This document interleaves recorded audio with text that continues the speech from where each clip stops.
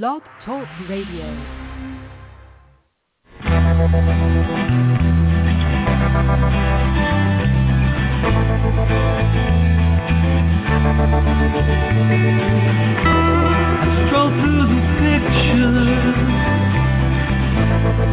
What I've left behind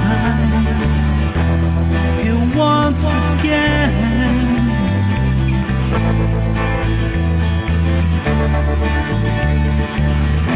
I'm locked up in memories, they all intertwine. The memories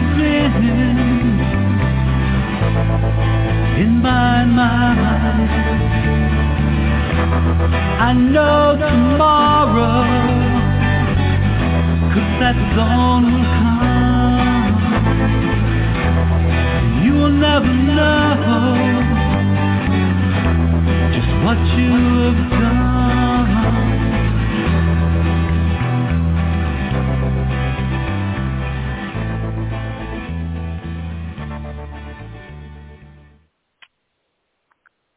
Good evening, everyone. This is Dr. Nancy, and I'm your host tonight. You are listening to scan number 3363, and tonight we'll be talking about some resources.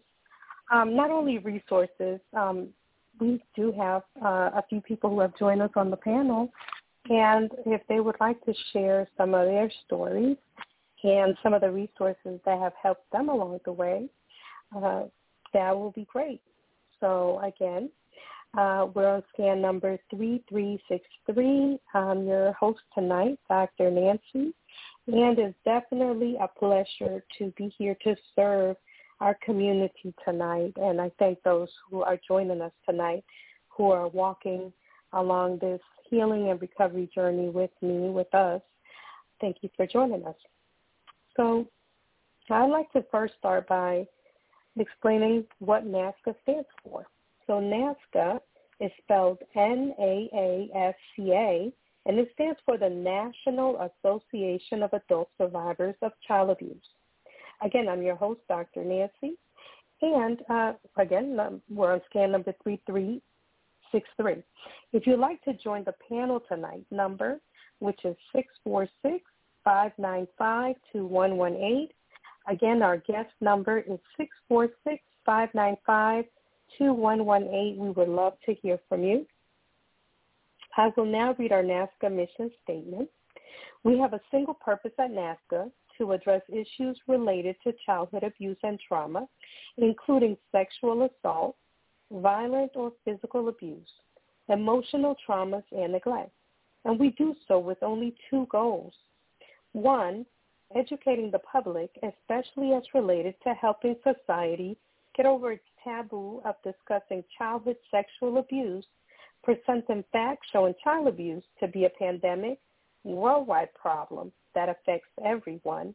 And two, offering hope and healing through numerous paths, providing many services to adult survivors of child abuse and information for anyone interested in the many issues involving prevention, intervention, and recovery. You know, one of the things that I do like about NAASCA is we have such a diverse group of survivors who have come on the show to share their testimony. And, you know, there's not one way of healing. Everybody has their own way of healing. But we share our healing with others. And you know, definitely, it's just such a blessing to be able to do that, to be able to come together and be able to pour into others and, you know, and be poured back into, because we also, as we're helping, we're also helping ourselves as we're helping others. At least I get that sense for myself. So I'm going to open up the website. I was looking at some resources. So I'm just going to read a little bit about some of the resources, and I'm going to open up the mics to see if anyone would like to share, you know, what you feel led to share. Feel free to do that tonight. We have an open panel, so we're not just being stuck on one particular topic. We're open to discussing, okay? So right now, I'm on a page on NAASCA. It's called Resources, okay? And it's prevention and intervention resources of various types, because there's not just one type of resource to help everyone. There's just a lot of different types. So the one that is under NAASCA is prevention, called Prevention is an Adult Activity, okay? So you'll find that on the website. Okay. So here it says, children are born as blank slates, completely innocent, vulnerable, and malleable. They have no internal manual for growing up. So teaching them prevention, giving them age-appropriate information about abuse issues is an adult activity and adult responsibility. Okay. We're impacted as kids, imprinted by the human interactions they experience as youngsters, starting at birth. That's when the very foundation of the rest of our lives is formed. As youth, we accept our lives as normal, at least until we're able to compare our upbringing with what we see in others. We simply know no difference, okay?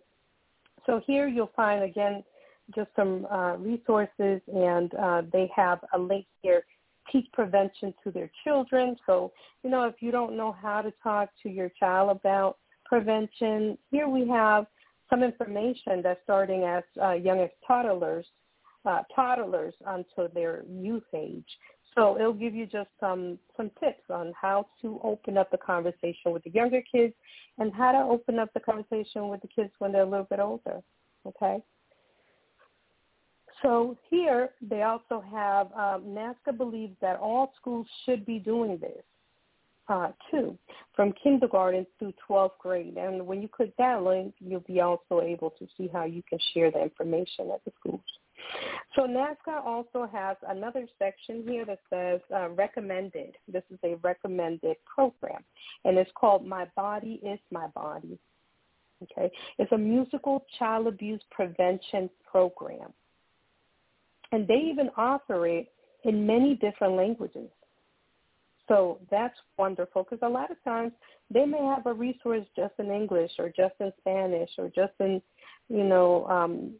Chinese or just in whatever other, languages, Creole. And we need to make sure that we get this information universally across the globe. So that program, again, is called My Body is My Body. So feel free to look at them up. And the logo says, My Body is My Body, Preventing Child Abuse. We have another one here from the Mayo Clinic. And it's a link that says, if you see something, please do something to prevent child abuse. So, a lot of times people will turn a blind eye to abuse. It's really hard to see abuse. And so sometimes people think that if they turn a blind eye, it will just magically go away. Or some people don't want to get involved. They don't want to be called to be a witness and then have to be pulled into a police report or court or anything like that. So some people will just pretend that the abuse is not happening. Before I go any further, because there's a lot of resources here, and for the sake of having some wonderful guests with me on the panel, I'm going to open up the mics and allow anyone who would like to say something to join in. Now, if you have a loud background, please mute yourselves now, because I'm going to unmute everybody's mic. And if you feel led to say something or to share, whether it's a resource or something that you do for your own healing and recovery, or if you want to just kind of share some of your story, we have time. Please do. So I'm going to unmute the mics, and if you just mute yourself if your background is loud, please. I hear some noise, so if you're not speaking, please mute. Hi. Good day, Nancy. It's Hi. Bob. Hi, Bob. How are you? Well, you caught me. I'm right in the middle of Cyclone Kirili. It's it's raining cats and dogs, so if I go off the air, it's probably because I've been blown away. Okay. Yeah, but we're glad to have you. What I would like, yes, yeah.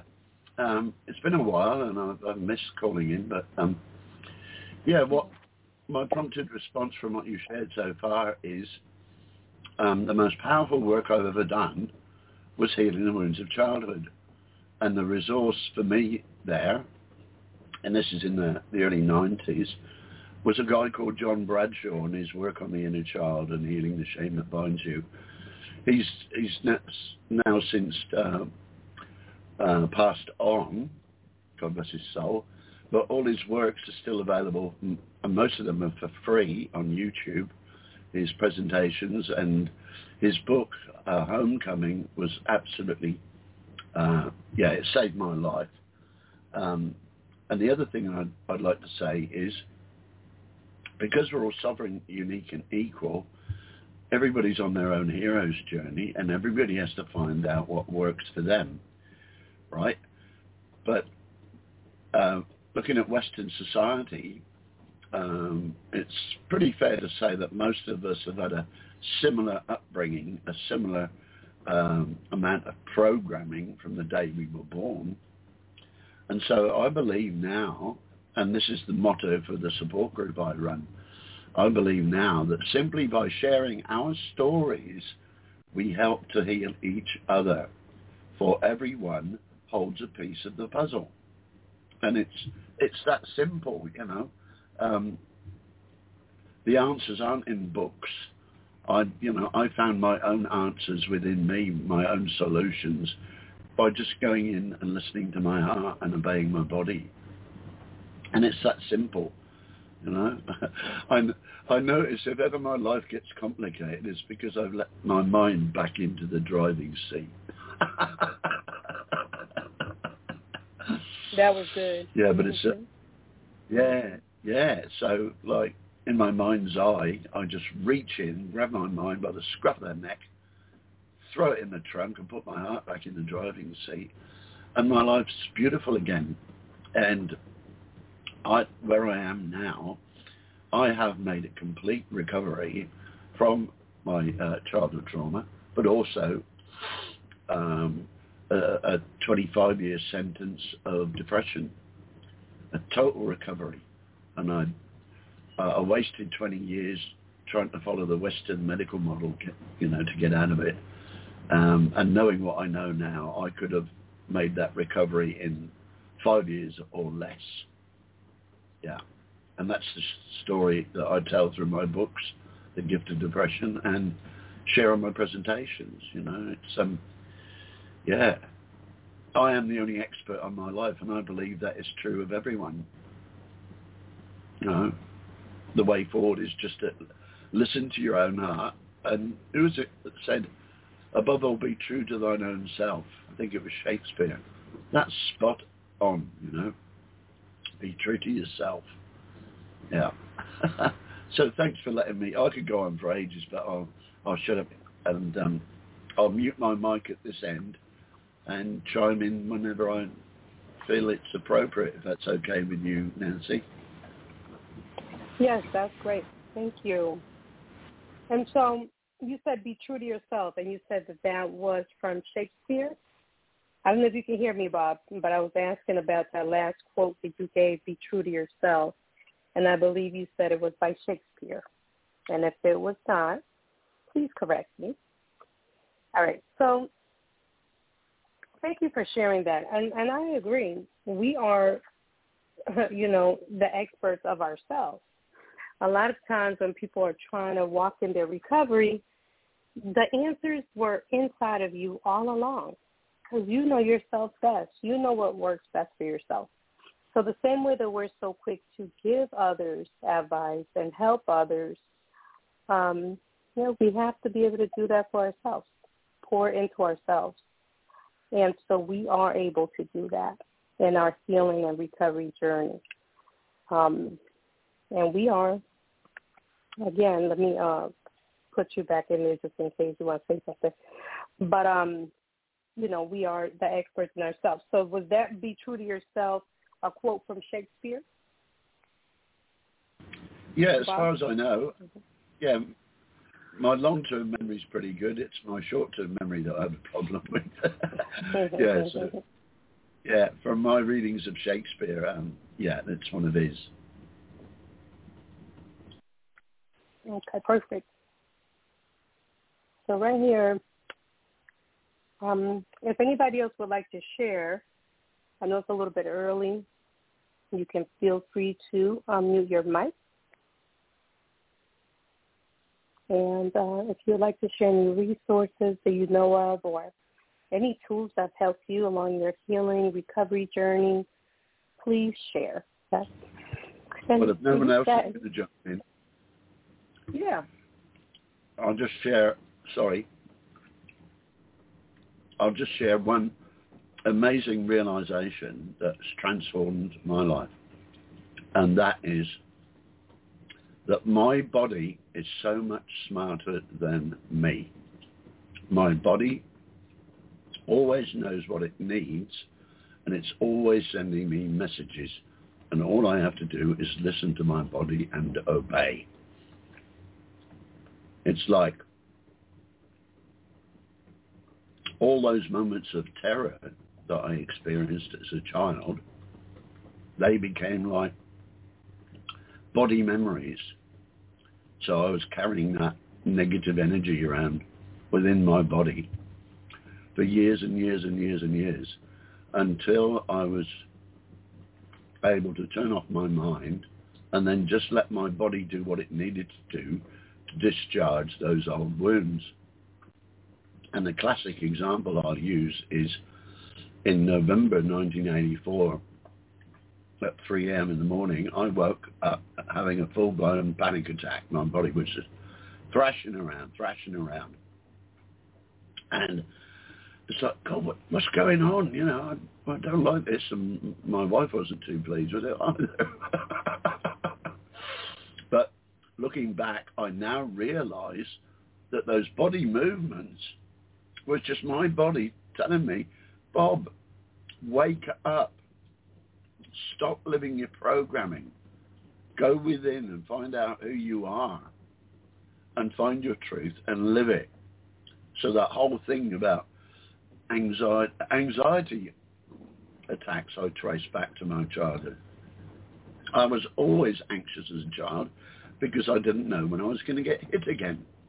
So by healing the wounds of my childhood, I have no more anxiety in my life. I have no more panic attacks in my life.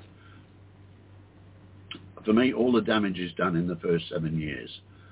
And I live my life under two principles. The KISS principle, keep it simple, sovereign.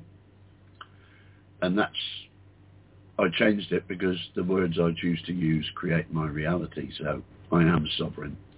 And the other one is the SUE principle, all are sovereign, unique, and equal. And both of those principles reside under the umbrella of integrity, you know, because without personal integrity, none of the magic that I experienced in my life could have ever have happened. For if I can lie to myself, I can lie to anyone. So it's all about being true to thine own self. And now my life is simple. There's only one law, do no harm. And I've only got one right. And that is the right of self-determination. And now I am content with me. And because I'm content with me, I have no need to compete with anyone. I am not part of the human race. I am part of the human species because I do not race against anyone.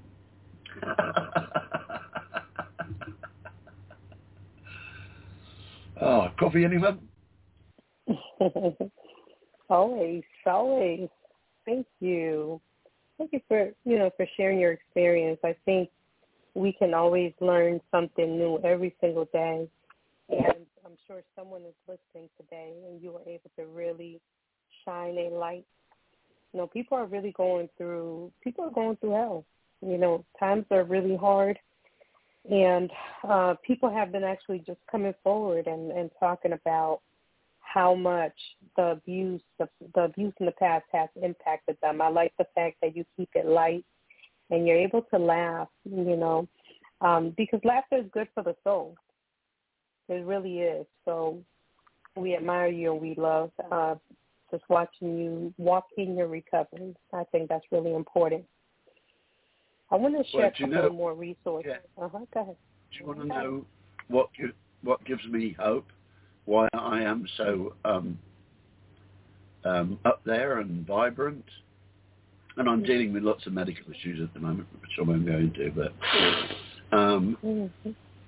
for me, the evolution of consciousness is exponential.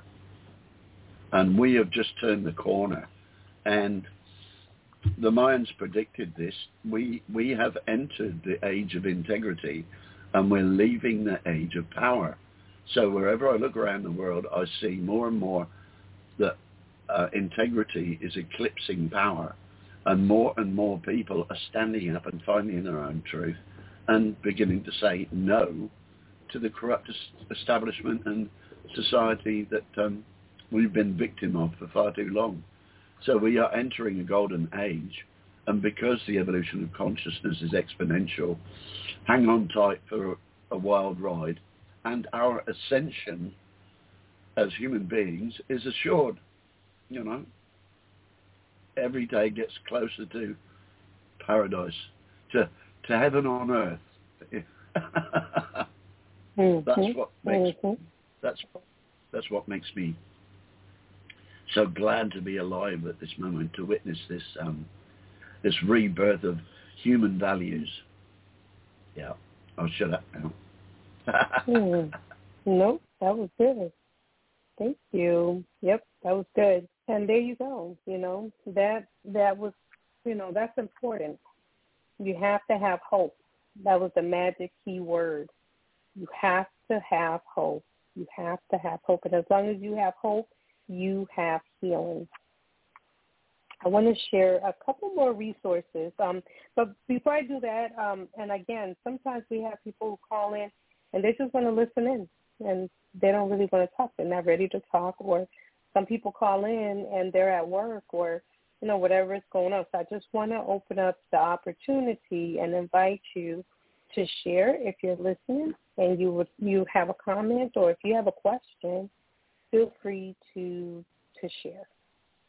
The mics are open. I'm going to go over a couple of resources, and then again, Bob, if you'd like to share, since, you know, you are you have a lot to share, please join me after I share a couple more resources, then we'll break again for more resources in between. I had 4 people on the line now. I have 3, so somebody's call dropped. But okay, so let me go back in here. So now we have Maryville University, and they have a program, looks like, called Protecting Child Welfare and Preventing Abuse, a guide for social workers and educational professionals. Children and adolescents rely on their parents, caretakers, and other trusted adults to ensure they are safe, happy, and supported. They are among the most vulnerable members of society, and that leaves them open to mistreatment by the people who are supposed to care for them. Child abuse is a monumental issue that affects millions of people throughout the country. According to the 2017 Child Maltreatment Report, nearly 700,000 children are abused, and almost 2,000 die as a result of abuse in the United States each year. That's a big number, y'all. 700,000 children are abused, and almost 2,000 die as a result of abuse in the United States each year.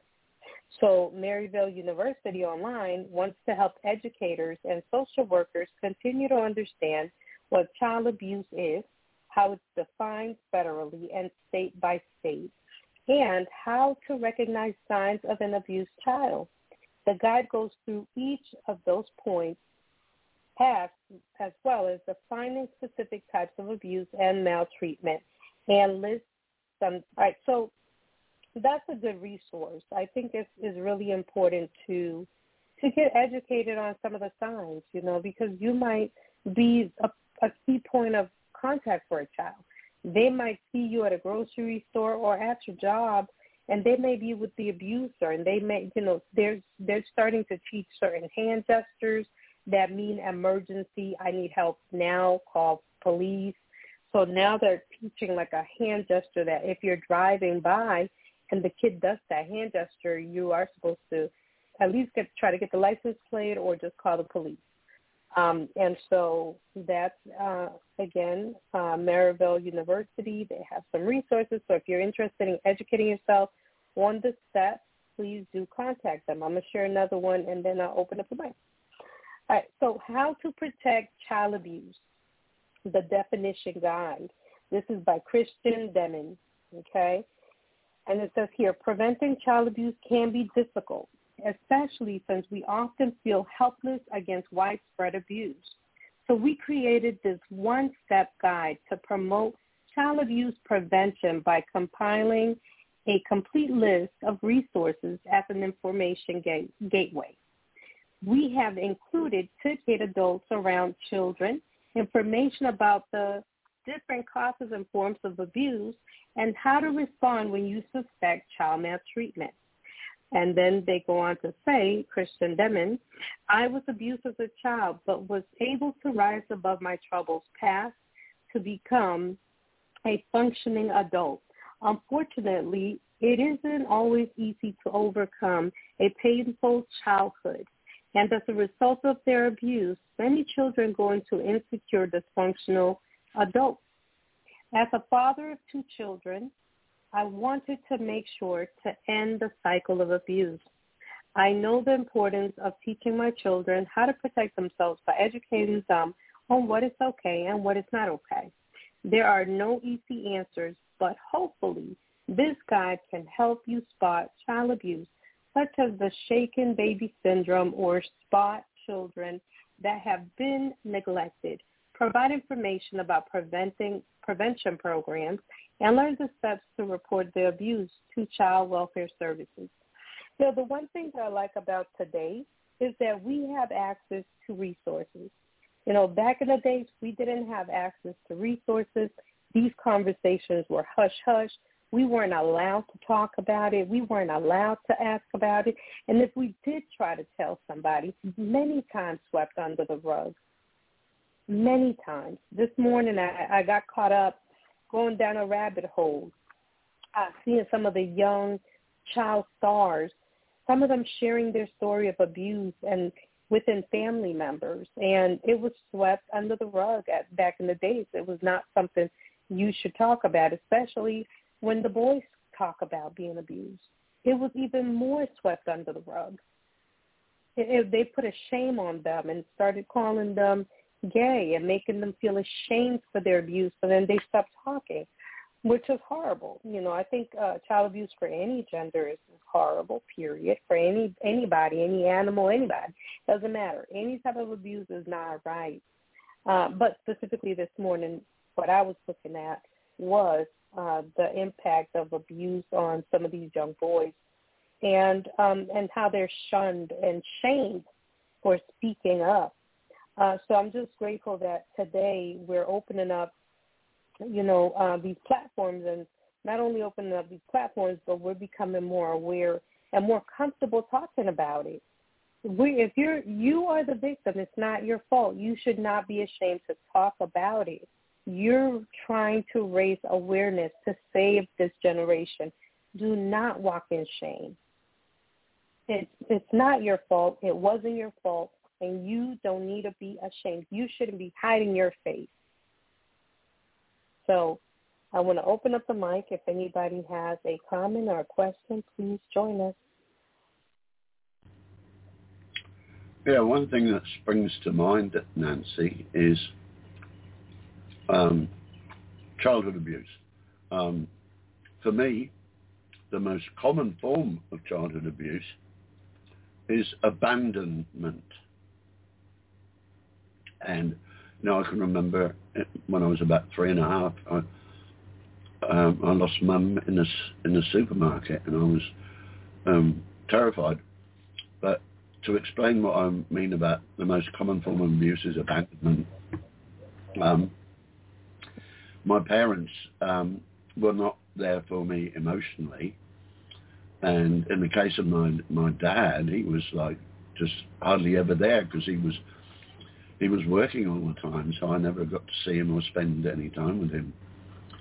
And so we are living in a society now that has changed from the feudal times when, you know, mum and dad went out to the fields, but they took the baby with them, you know, so that the parents and the child were always together, and if they weren't there, there were aunts and uncles and that.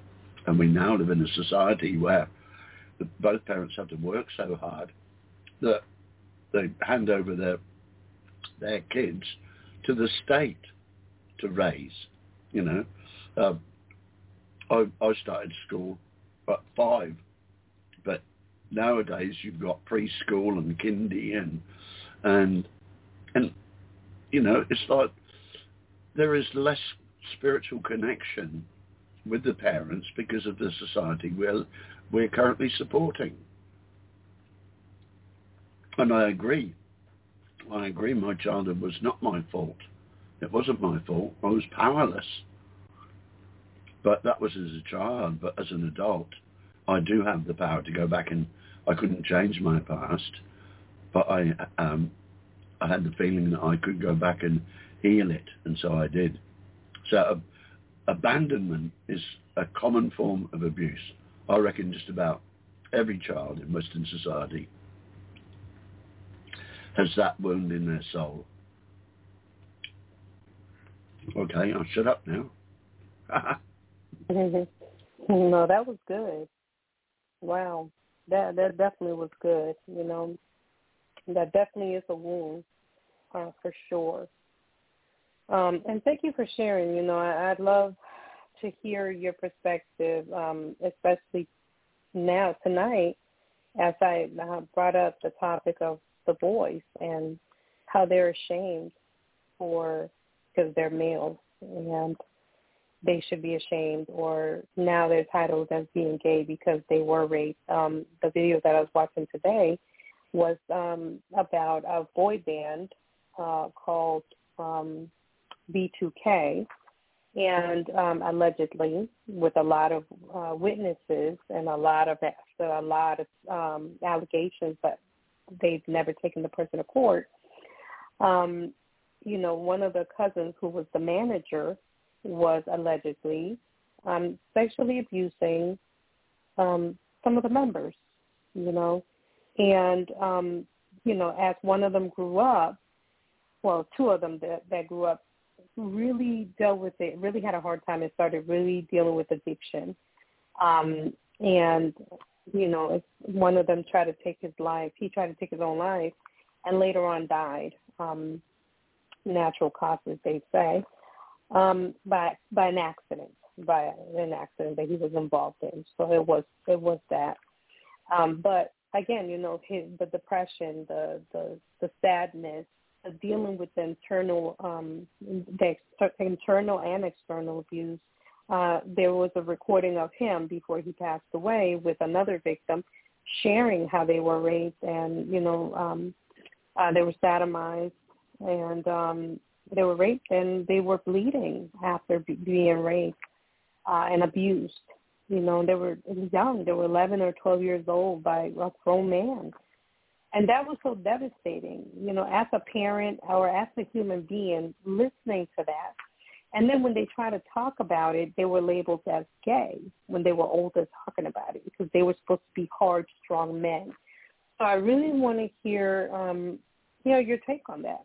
Being a male, maybe if you were not shamed, have you witnessed other people be shamed, or have other men come to you and said, I was shamed because I spoke up? Bob? Well, one thing I've noticed with my own journey and the groups I've been involved with and the groups that I've facilitated with of both genders, this is going back to the early 90s, is that for me there is a correlation between, okay, let's take an infant girl, a young girl. Now, if she is a primary abuser. Oh, I cannot hear you, Bob, so I don't know if you're in a rough spot or if you're muted.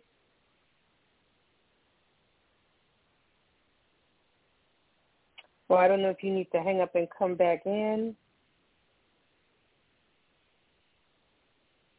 Ooh, Bob?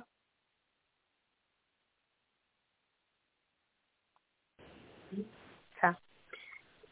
So if you hear me, anybody hear me, can you guys just say hello?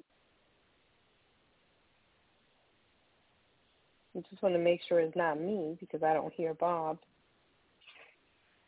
Paula, do you hear me? Phil? I can hear you. Okay, so thank you. So his call dropped. He'll call back. I just saw his call drop. And he said it was raining over there, So, so we just left off. I really was just sharing that last night, early this morning at like 4 a.m., I ended up going on YouTube and going down a rabbit hole and watching a few videos about this group called B2K. And some of the members of the group shared that they were sexually abused by their manager. And they were also they were raped, as well. And they described some of the pain, some of the things that the person made them do on a consistent basis. They described how they started to feel about themselves, the shame that came with it. They were disgusted with themselves. They were disgusted with him after a while. And they felt stuck. They didn't know how they were going to come out of a cycle of abuse, because you get stuck in a cycle of abuse. First, you might do it. Then when you do it again, then you kind of feel like, well, now I just have to keep doing it. And then you kind of feel guilty if you say something because you feel guilty that you participated in it. And so it's a lot that goes on in the mind of a survivor because of that cycle of abuse. And then the grooming that goes on, the grooming that takes place, through the process, that type of grooming. So Bob was getting ready to share just from his personal experience about, from being around other men that are in their recovery journey. And he's in Australia, I believe, and so his phone just cut off. So hopefully and it's raining where he is. He said the weather was really bad. So hopefully he gets his signal back and gets back on. In the meantime, we're going to go over some resources, and if anyone has a comment or a question or a thought on that topic, why do men get shamed more than women or than anybody? Why do men really, I'm not even saying more than women or more than, why do men get shamed for speaking up? That's something that, that I would like to ask. I don't know, Philip, I don't know if you feel like speaking at all. I know Paula's on, she's at work. She messaged me saying, there's a lot of noise in her area, so she's just going to listen for now. I don't know if you want to make a comment about that topic or if you just want to listen as well. Whatever feels comfortable for you. I'm enjoying listening right now with Nancy. Okay. All right. Males. Mm-hmm. Yeah. So again, I really want to get a better understanding. I'm probably going to have to bring someone in who kind of specializes in that area, and definitely reach out. I have a couple of people in mind, and really address that, because I think it's horrible that people have to feel guilty about something that's not their fault. I think it's important to be able to seek help, and it's important to be able to speak your truth, because you're trying to stop that person from doing it to other people. And so hopefully we'll be able to dig deeper into that topic. For right now, I'm going to just remind you all, we are on scan number 3363, and the number to call is 646-595-2118. You can join us tonight. You can join us any day, really. I mean, we're on during the week.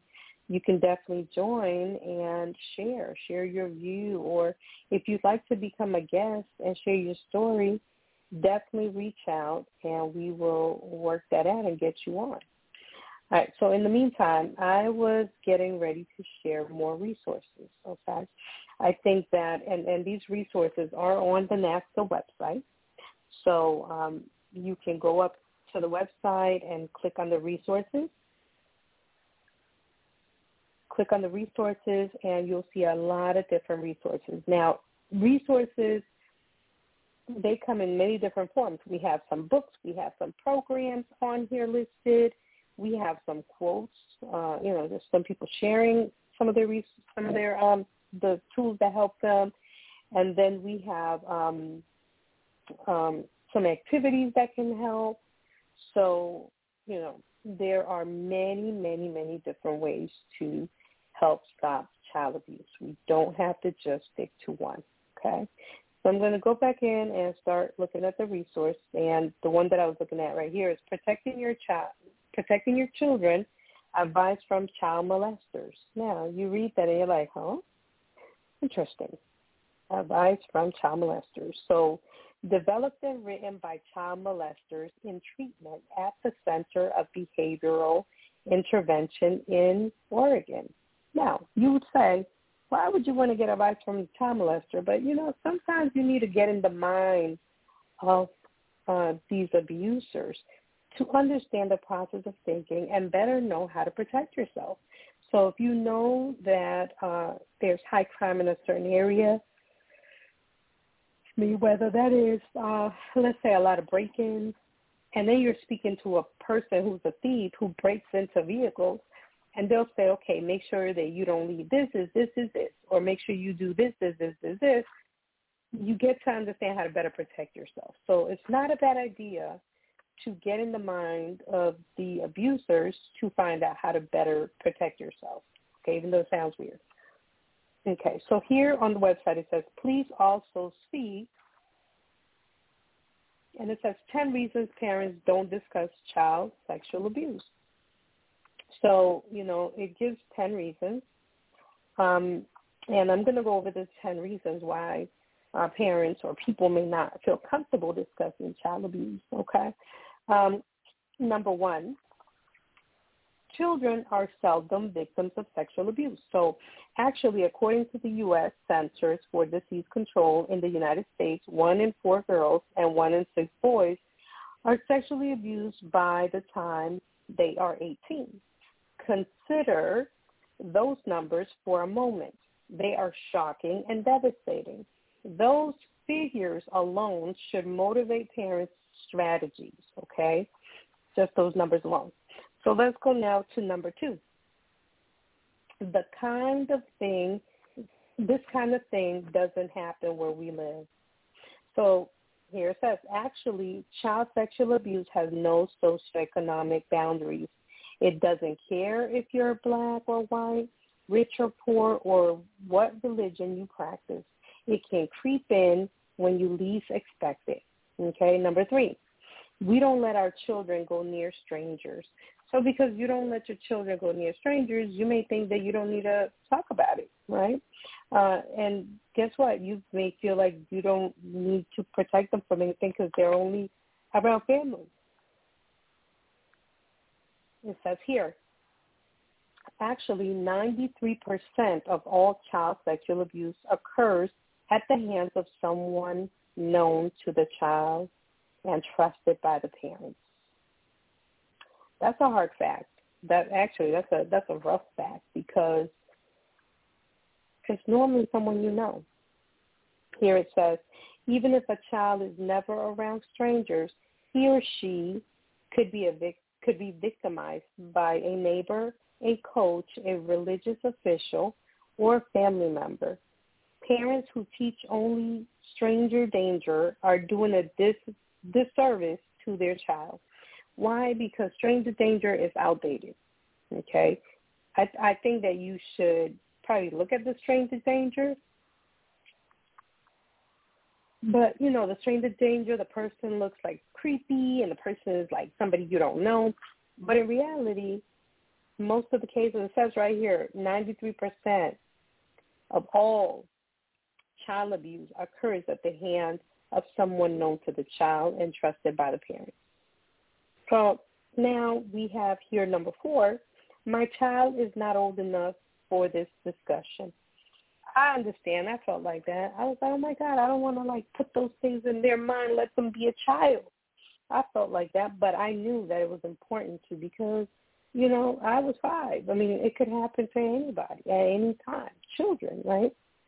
So here it says, actually, the appropriate age to begin the discussion about child sexual abuse prevention is when a child is 3 years old. 3 years old. You hear that? The conversation can start as simple as, did you know that the parts of your body covered by a bathing suit are private and are for no one else to see or touch? There you go.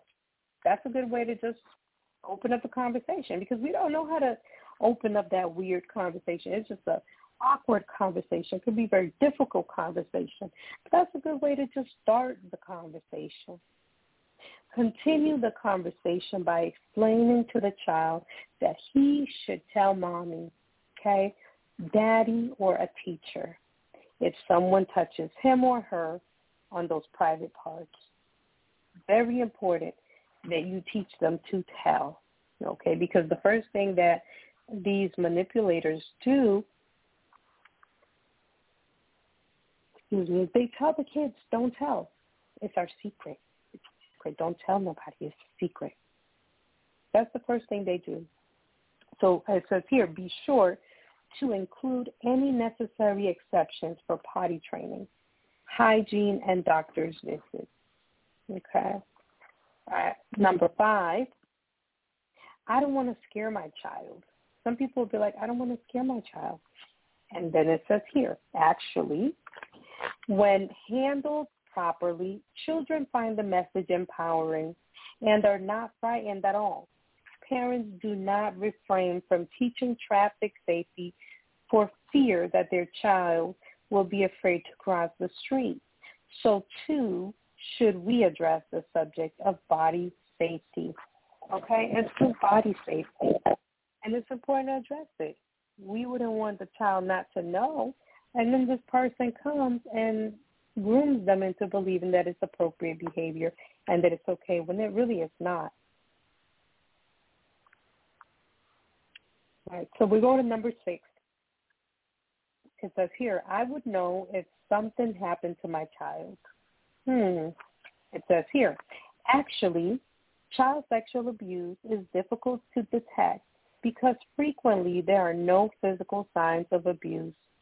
The emotional and behavioral signs that may accompany sexual abuse can be caused by a variety of triggers. Only because the child's not talking about it and it's acting like everything's fine, that might just be a way of protecting themselves or being scared to tell if the child's being threatened or doesn't want to get the person upset if the family loves the person, or doesn't want to get the parents upset, or doesn't want to disappoint the parents. The abuser may make you feel like it's your fault. You participated in it. This is our secret now. You're a part of this. Okay. And number 8, we never leave our children alone with adults. Okay. It says here, actually, children can be sexually abused by other children. The very same lesson that can help prevent children from being sexually abused by adults can keep them safe from other children. Teach children what touch is appropriate and what is inappropriate. Teach them the proper terminology for their private parts, and teach them who they can talk to if anyone touches them in a way that makes them feel uncomfortable. All right, so let's go to number 9. I don't want to put that thought in her head.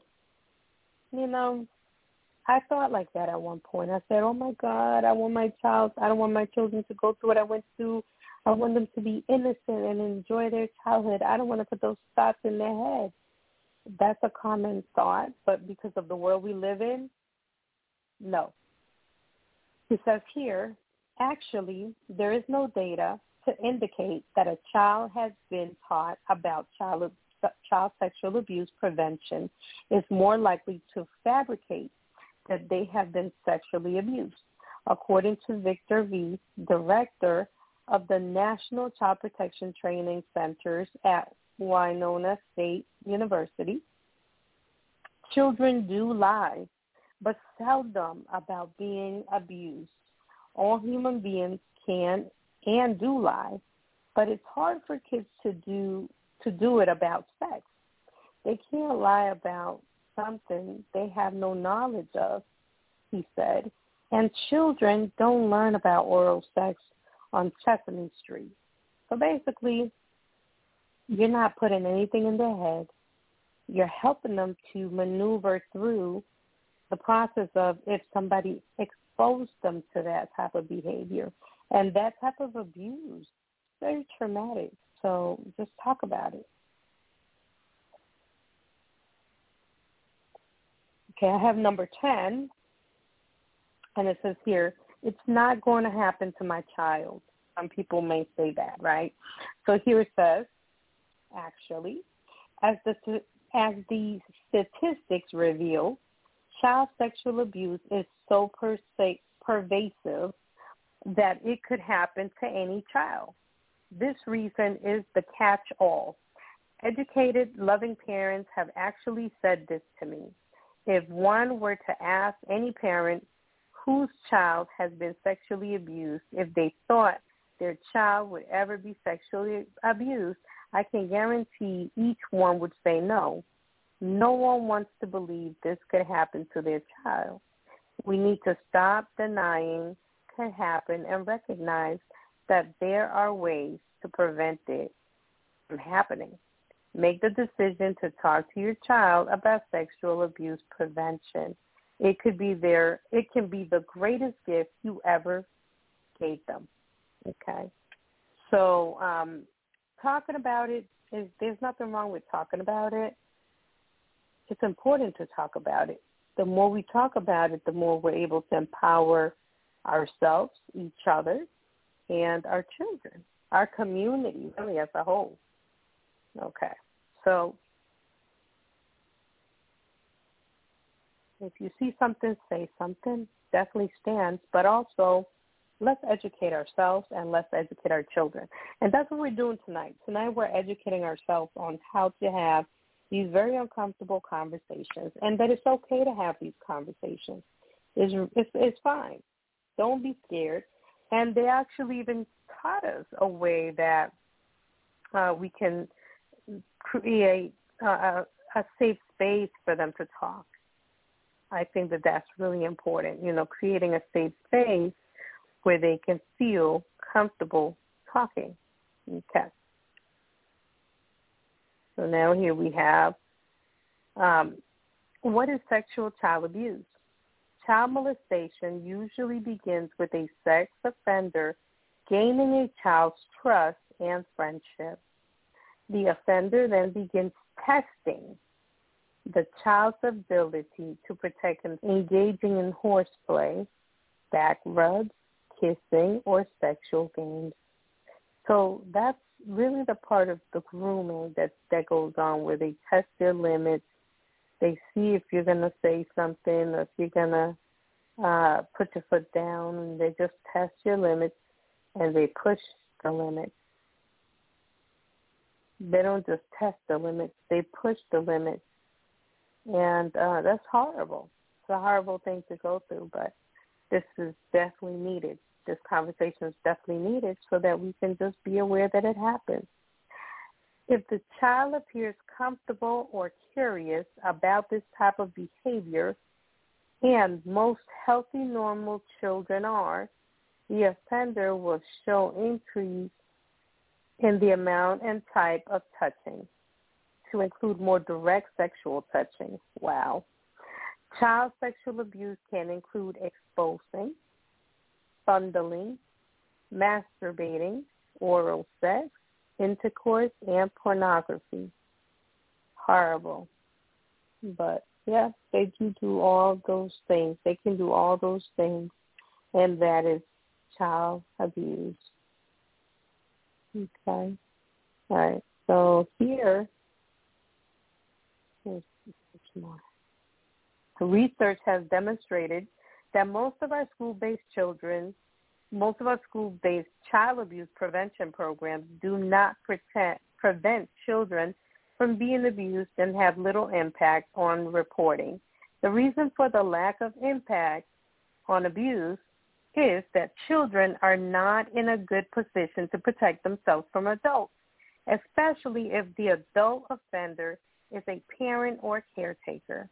Given the way child molesters operate, it is imperative that adults, not children, become educated about child abuse, supervise their children more closely, and take action if they suspect someone of abusing their children, okay, or their child. So right here it just says parents, schools, churches, and community groups must also work together to develop prevention programs that incorporate parent training into prevention programs and encourage reporting. Okay? So those things are important to incorporate. So parents, schools, and churches and community groups must also to develop prevention programs. How are we preventing abuse to happen to our children or to ourselves or to our community? What standards or what rules are set in place so that we protect ourselves and our children or just the children in our community? I think it's important to have open dialogue about what are we doing to develop a plan that's going to really focus on the prevention aspect of things. What type of program are we adding? And, you know, the parent training to be able to encourage prevention and reporting. I think that we all need to be accountable, and it truly does take a village. The information in this article was compiled and written by several sex offenders in treatment with the Center for Behavioral and Good Read. This was a good topic, and it was good information. And it was written by a child abuser. Well, a group of child abusers. How does that make you feel? If anybody would like to make a comment.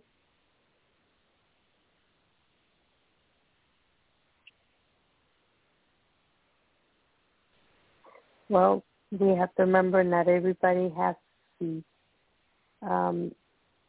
You all, you know, can really just imagine that if a person has experience in doing something, they probably can help to teach prevention in some way. So I'm glad that they were interviewed and these resources and this information was being able to be recorded so that we can have access to share the importance of protecting our children and ways that we can protect them. Who are child molesters? Okay, so wow, this one's going to be good. So I'll skip that one. Who is a typical child molester? I'll come down here. So this is, again, written by a lot of these child molesters. And it says, okay, who is a typical child molester? And it says here, I am probably well known by you and your child. Another one says, I can be a man or a woman, married or single. So another one says, I can be a child, adolescent, or adult. Another one says, I can be of any race, hold any religious beliefs, and have any sexual preference. Okay. Another one says, I can be a parent, a step-parent, a relative. Then family, friend, teacher, clergyman, babysitter, or anyone who comes in contact with children. Wow. The next one says, I am likely to be where am I at? I'm likely to be a stable, employed, respected member of the community. And another one says, my education and my intelligence don't prevent me from molesting your child. Wow. You know, that's scary when you think about it, because that sounds like a lot of people I know. How do child molesters gain access to your child? Okay, somebody says, I pay close attention to your child and make him feel special. And somebody else says, I present the appearance of being someone you and your family can trust and rely on.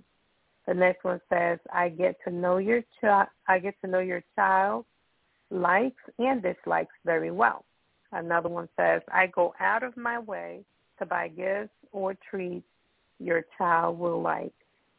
And the next one says, I isolate your child by involving him in fun activities so we can come together alone. Wow. Another one says, if you are a single parent, I may prey on your fears about your child lacking a father figure or a stable home life. Wow. Okay. Now, the next one. If my career involves working with children, I may also choose to spend my free time helping children or taking them on special outings by myself. Wow. Another one says, I take advantage of your child's natural curiosity about sex by telling them dirty jokes, showing her pornography, and by playing sexual games.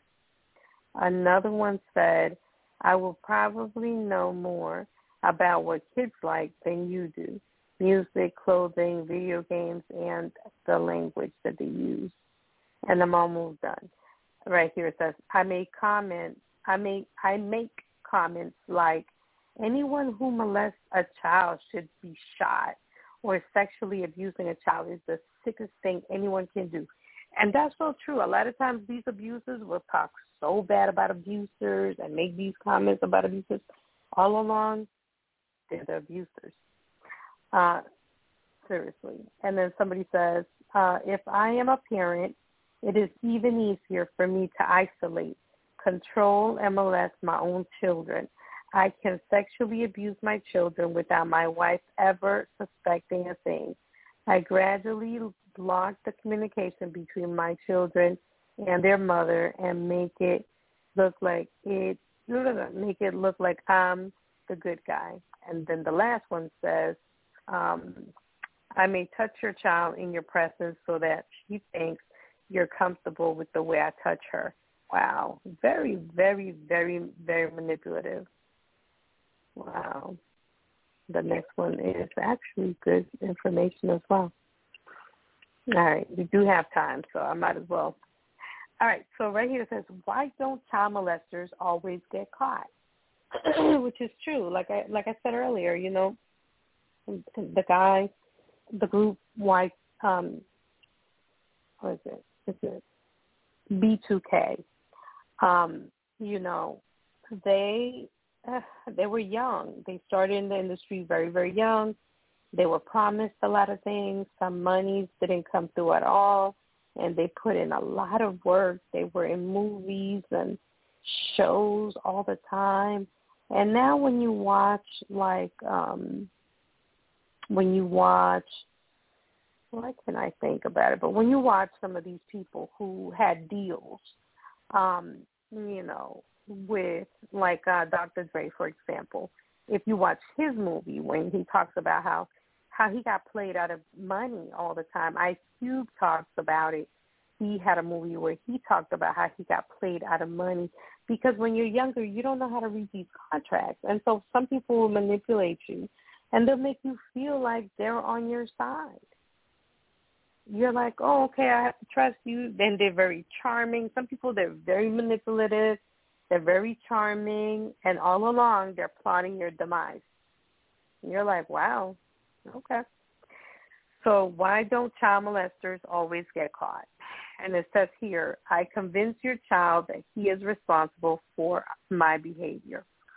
I make your child think no one will believe him or her if they tell on me. I tell your child that you will be disappointed in him for what he has done with me. I warn your child that she will be the one who will be punished if wow. I may threaten your child with physical violence against her, you, a pet, or another loved one. I've heard that. I may have gotten the child to feel sorry for me, or even even believe that she is the one who understands me. Wow. Okay. If I'm a parent or live in a home with children, my behavior may look accidental. I may accidentally expose myself or accidentally walk in on the children while they are using the bathroom or changing their clothes. This is horrible. But, hey, this is written by, they know what they're talking about. If I'm a father, my behavior might look normal to other people. I may use situations like tucking the kids in at night to touch them sexually. I may have told my children that this is what all fathers do with their children, so they don't know to tell. And then I may be so close at manipulating. Oops. Ooh, sorry, that just looked bad. I was like, what? I may be so good at manipulating children that they may try to protect me because they love me. Wow. But they did say earlier that the person would be playing with themselves, masturbating in front of the children. So that's also a sign of sexual abuse. So whether they're exposing them to porn or dirty pictures or dirty jokes or touching them, or, those are all signs of sexual abuse, okay?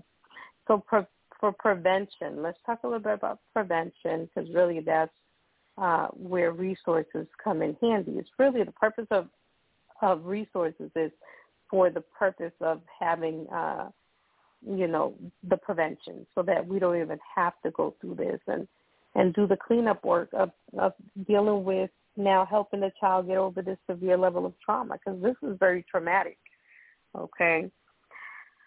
All right, so here we go. Prevention. Don't expect your child to be able to protect him or herself from me, or assume that he will be able to tell you that I'm abused. Prevention, communication, listen, believe and trust what your child tells you. Children rarely lie about sexual abuse. Education, teach your child healthy values about sexuality. If you don't teach your child, I will. Wow. Okay. This is from the mouth of the abusers, okay? Watch for any symptoms of sexual abuse your child might demonstrate. And then an excellent guide for teaching children about sexual abuse is a very touching book by Jan Hinman for teens, and it's called No, It's Not Enough by Karen Adams. Jennifer Fay and Jan Lorene Martin. For adults by adults. This is For Adults by Silence Betrayed by John Crudson. Okay, so this is called For Adults. Okay, so no, I'm sorry. The title is kind of written a little different, but the words are real kind of going in together. So this book is for adults, okay, and it's called Silence Betrayed, okay, and it's by John Crudson. Thank you. I had to slow it down a little bit. All right, this part here says, give your child specific information about where on her body she should not be touched or touch others. Okay, so give them specific information. where they can or can't be touching people, or should not allow anybody to touch them there. All right.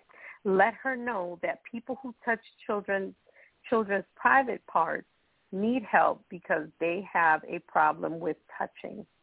Then over here it says, remind your child that secret touching is never the child's fault. Talk to your child about the way someone might try to trick him into going along with the secret touching or not telling you that it is happening to him. And then here it says, make sure your child knows that you want him to tell you immediately if something should happen, and that despite what anyone else may tell him, he will not be in trouble. I think, it's important to tell your child that they're not in trouble because the abusers are very manipulative, and they do sometimes have a way of making the child believe that it's their fault. And if they tell, they're also going to get in trouble because they participated. That's what we were talking about earlier. Sometimes a child will feel guilty because now he's or she's participating in the sneaky behavior. Meet me downstairs. Oh, okay. What? They might feel scared. They might feel guilty. They might feel like the person has something over them. So it's just a really hard and difficult situation to deal with. But you just have to let them know that they're not going to get in trouble. They didn't do anything wrong. Okay? So another one, get to know your child's friends and the homes in which your child is. Wary of older children or adults who want to spend a lot of time alone with your child. Earlier, when I was reading, again, sometimes people think like, oh, they are only around other kids or they're only with family that's okay. You still want to get to know the family. You still want to get to know the kid's family. I mean, you're never too safe, all right? Here it says, trust your intuition. If you feel something is not right in your child's relationship, act on it. Okay, so basically don't wait till it's too late. You feel like something's not right, act on it. Okay?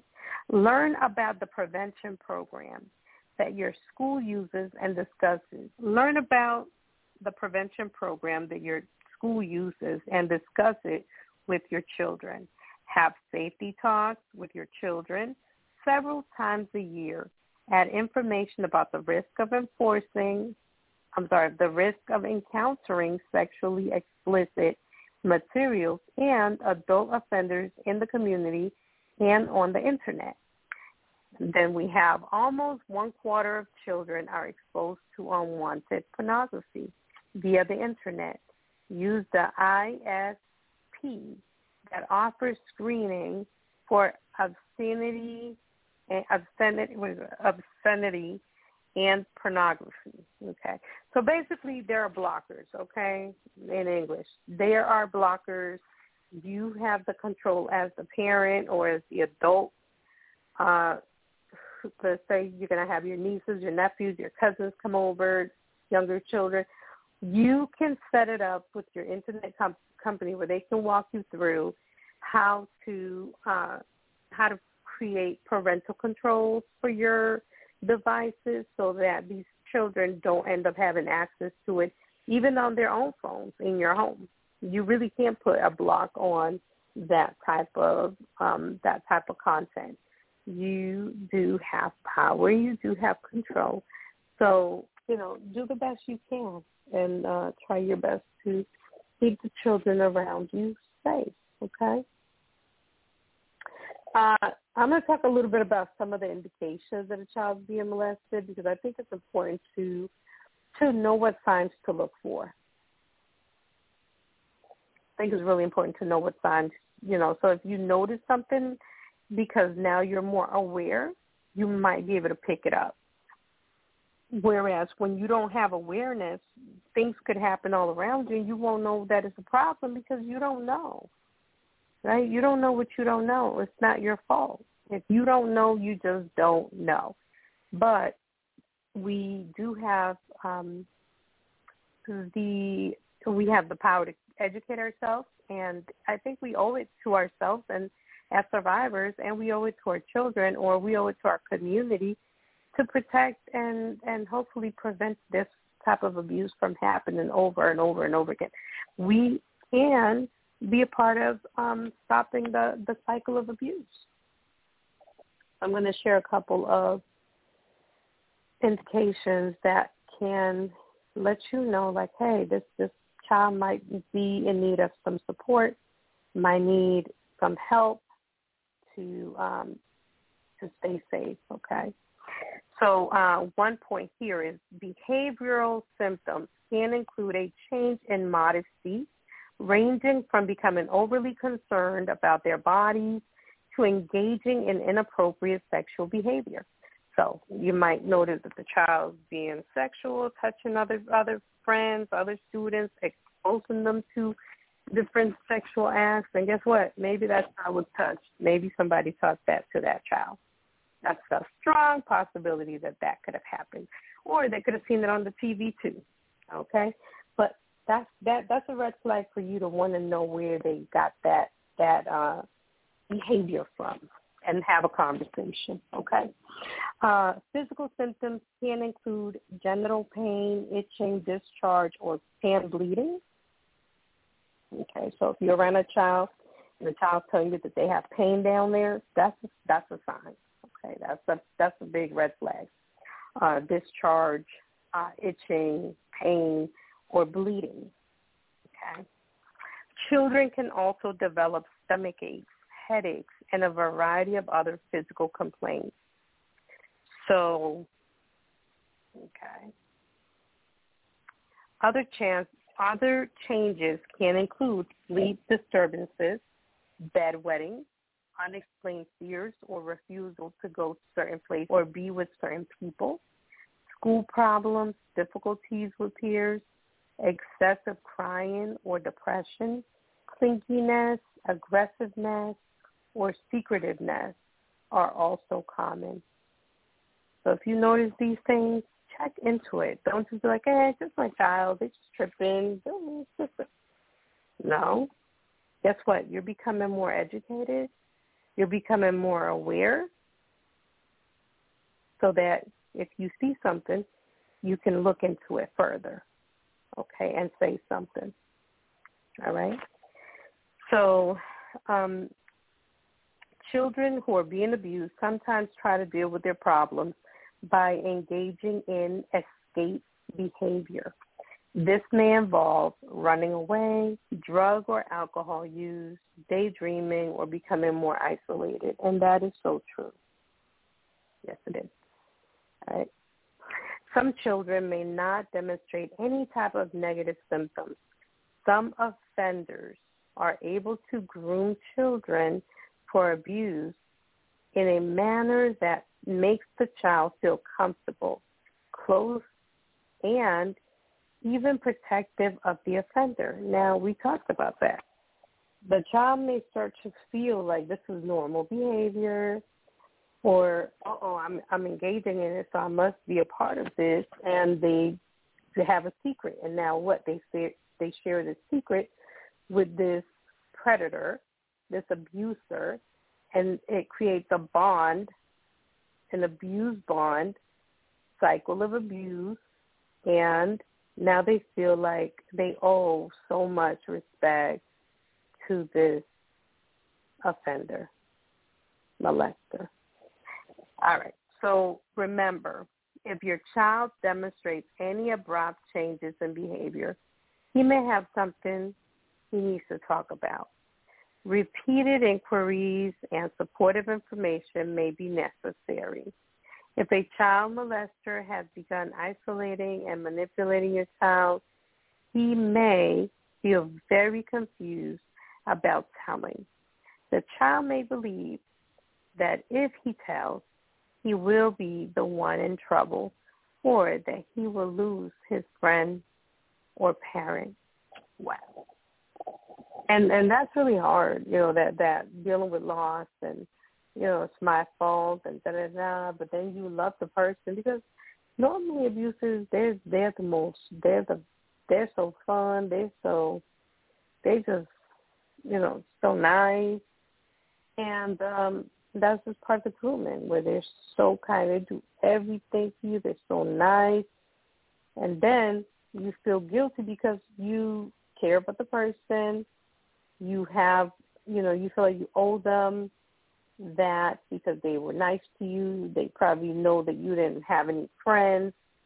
And, so abusive people, molesters, they're very, very manipulative, okay?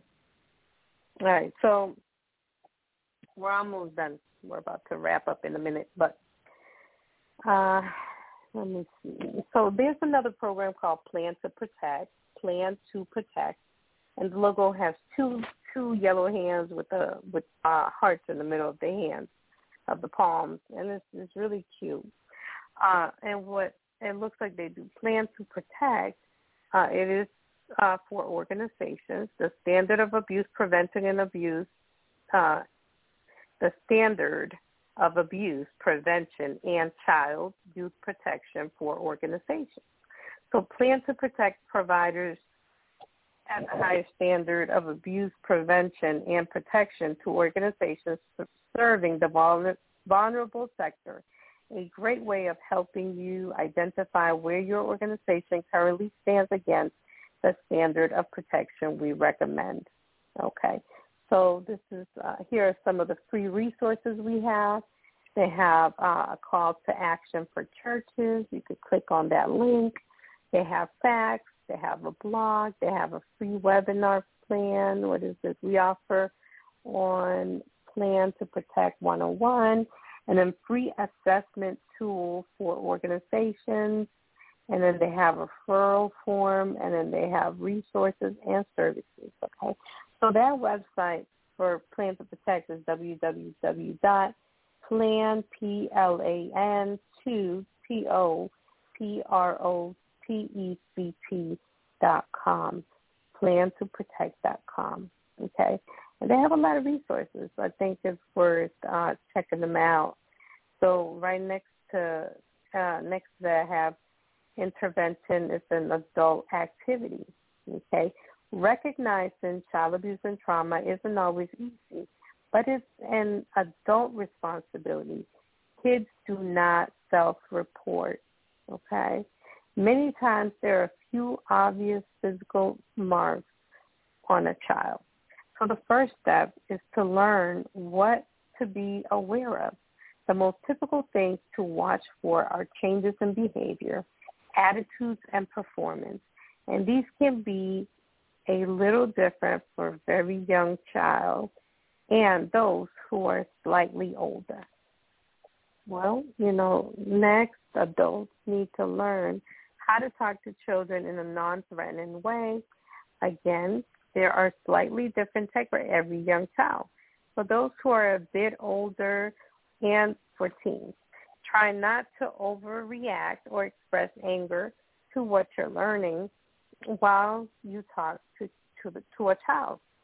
And that's so true.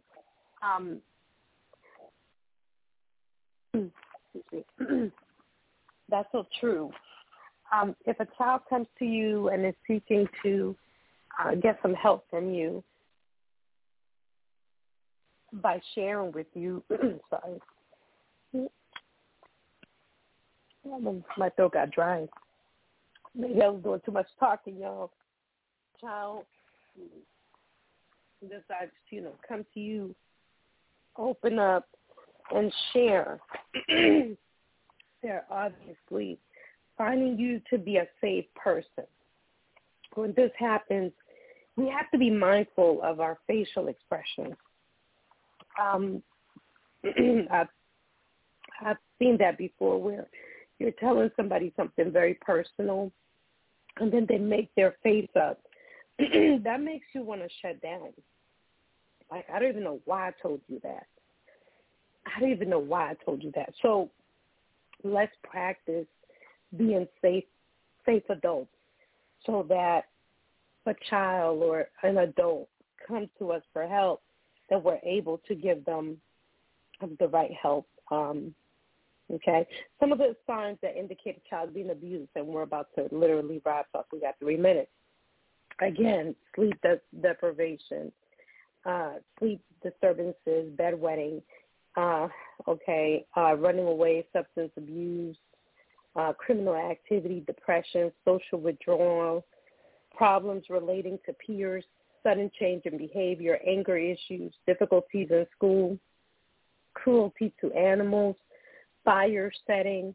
A lot of times when you look at some of these psychopaths, sociopaths, they do some of these things. They kill animals and they hurt animals and they set fires. Those were really, really, really high on the list. Difficulty in school, sudden changes in behavior, inappropriate interest for the age in things sexual, regressive behavior, self-destructive or risk-taking behavior, impulsivity, difficulty concentrating. And again, not all of these things are, but these are signs that you would want to talk to your doctor. Now, next time we'll go deeper into like more signs, and there's just so much. 2 hours wouldn't be enough to cover everything, but we are at that mark, 2-minute mark. So again, I just want to say we are on scan number 3363. I'm your host tonight, Dr. Nancy. It was a pleasure being with you all tonight and serving our community with resources for prevention, intervention, and recovery. Our guest number is 646-595-2118, and I hope that you all can join us next week. I will be on Wednesday, and would definitely love to hear from you all and to go over some more resources. And we're open, always open to topics. We don't have to stick to the topic that I'm talking about. I'll start off with the topic, but we're here to support you, and we're here to make sure that your voice is also being heard. So thank you again for joining us. Remember, you're on Stop Child Abuse Now on NAASCA. If you see something, say something. Together, we can help prevent suicide and stop child abuse. Good night. Good night. I'll know tomorrow, 'cause that's on